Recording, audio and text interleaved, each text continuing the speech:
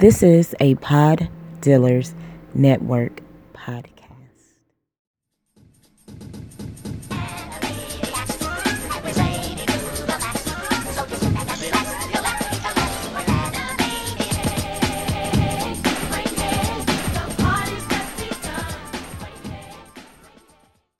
What's going on, everybody? You're now tuned into the voice of Dare Go BJ from the podcast Change the Subject, and you're tuning into the Saturday Series podcast, which is brought to you by the good folks over at the Pod Dealers Network.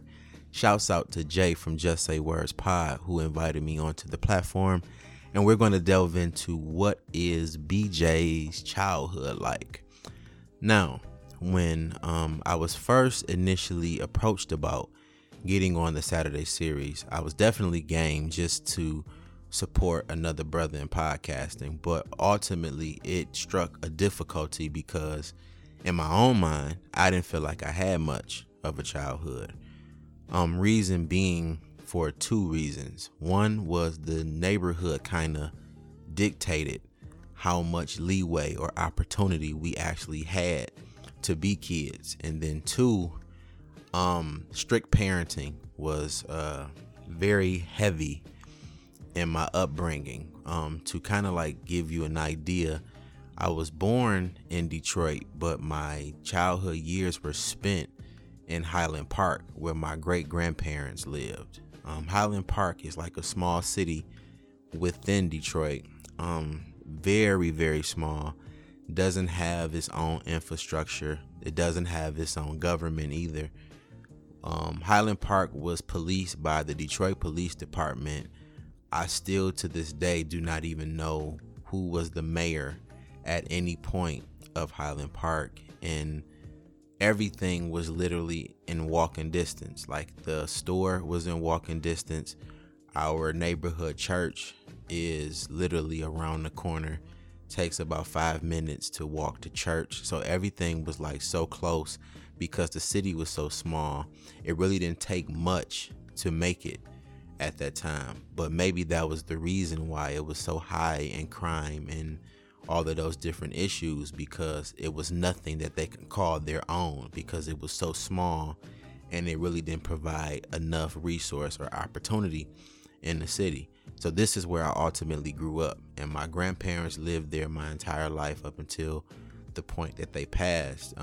My mother's mother passed when I was around 4 years old, and I believe that's how we ended up at my great grandparents' home. So when we moved into Highland Park, what was noticeably different from any other time was I remember when we stayed on Vaughn in Detroit with my mother's mother, it was a little bit more lively. It was a little bit more energy in this area. But once you get to Highland Park, it was kind of like very mild and slow, mainly because the neighborhood that we grew up in were pretty much occupied by a bunch of people that had lived there forever.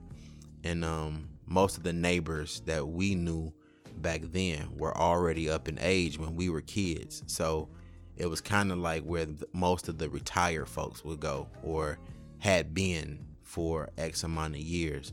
So that was noticeably different. But it was even harder to grow in this particular area because of course, the crime. And then that put limitations on what we could do as kids. We really didn't get to play with the few kids that were actually in the neighborhood. At one point, I remember the only time we got to really play outside was under two conditions. The one condition was if, in fact, my grandmother was doing laundry and had to hang up the clothes on the clothesline, she would let us go out back with her while she was back there to supervise. And then the same would be when my grandfather would go out into the garden. Now, behind our house was the garage, and the small door was on the inside. So walking off the back porch down to the garage, there was like a main small door that you could walk through to get into the garage, and then the big door was on the outside of the garage. So it's not the same as how we grow up in the more modern times where there's a driveway and you can drive up your driveway into your garage. You actually access the inside of your garage from the back end of the garage. There was an alley behind our garage where my grandfather used to drive his car down the garage and then enter into the garage from the alley. So that's how old some of the houses were.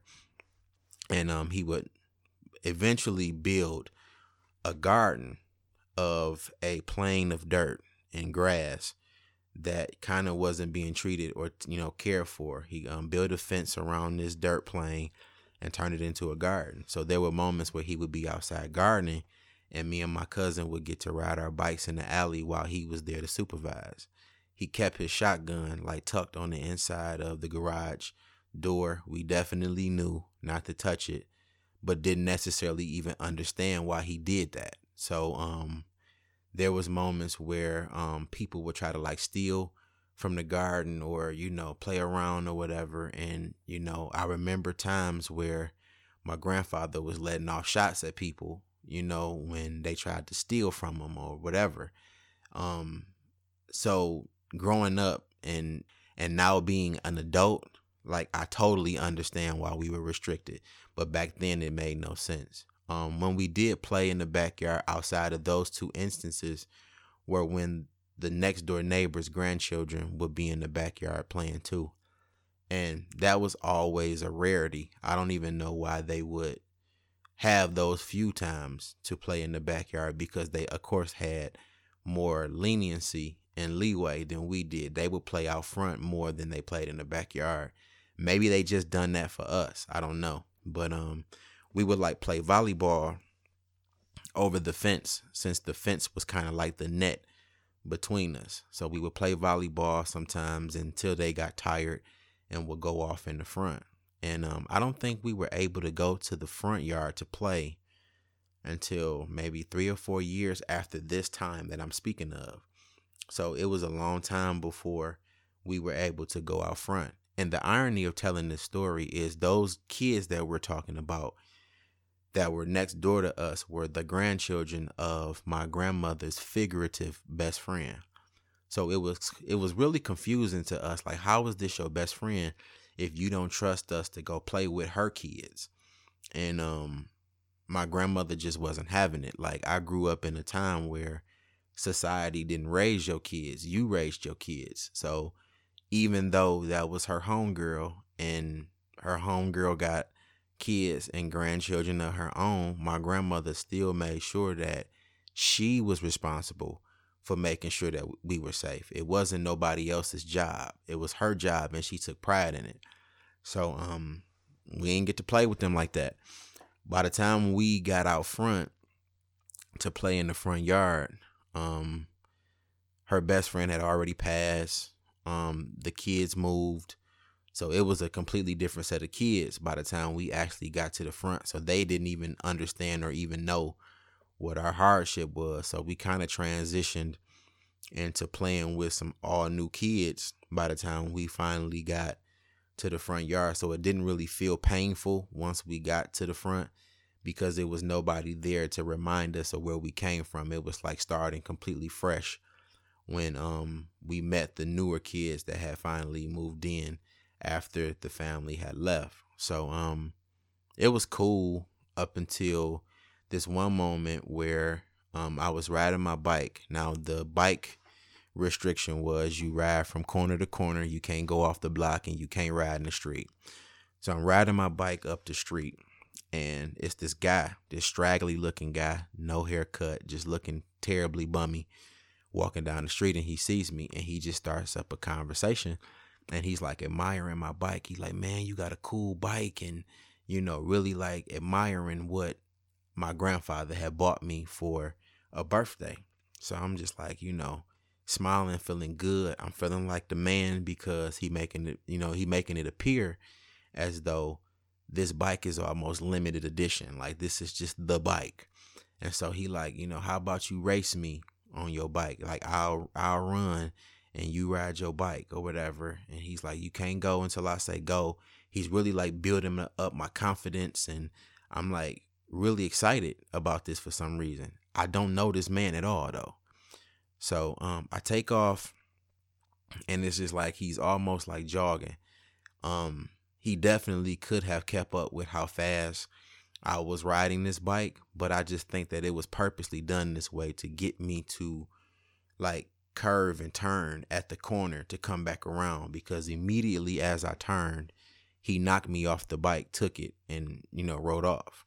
So I go through all of this trouble to try to get to the front yard to get this freedom, and this is like one of the first instances that happens to me.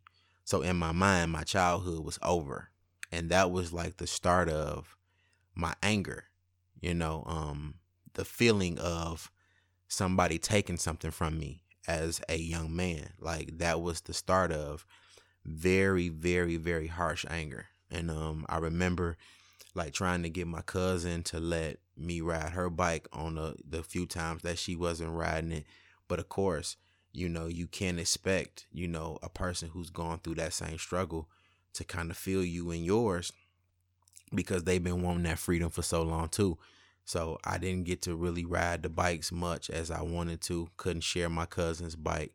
It just made me more angry. And then it was, a point where it took me a while to get another bike.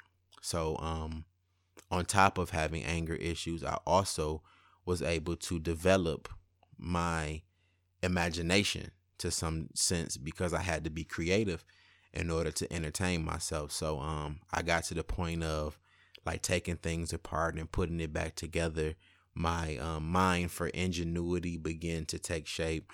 I started drawing, I started writing, I started to play music. I had got this small Yamaha keyboard that allowed you to track like 2 or 3 tracks onto the recorder, and I would like start to make what was at that time my first couple of beats. I would do like little things just to entertain myself, because of course we can't watch TV, no access to the TV still. At this time it was only like 2 TVs in my house. From what I can remember, one TV was in my aunt's room, and when we became a little older, of course we were a little bit more rambunctious, and we would like terrorize her room. She would lock her room up so that we wouldn't tear her room up, not really knowing that it was depriving us from the small amounts of TV that we actually got to watch. But then the main TV was in my grandmother's room, and she occupied it. Like during the day, she would watch all of her soap operas. It was One Night, One Life to Live, and General Hospital, if I'm correctly quoting these shows.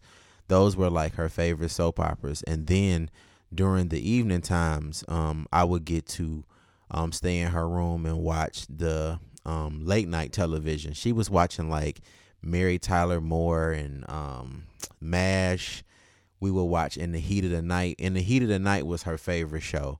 And then it was other shows like Amen was like the closest to like Christian television that we would have access to.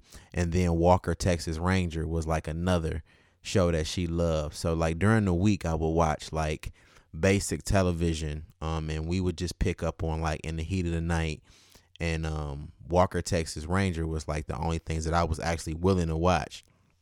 But I didn't complain, because it was still like a moment I got to spend with my great grandmother.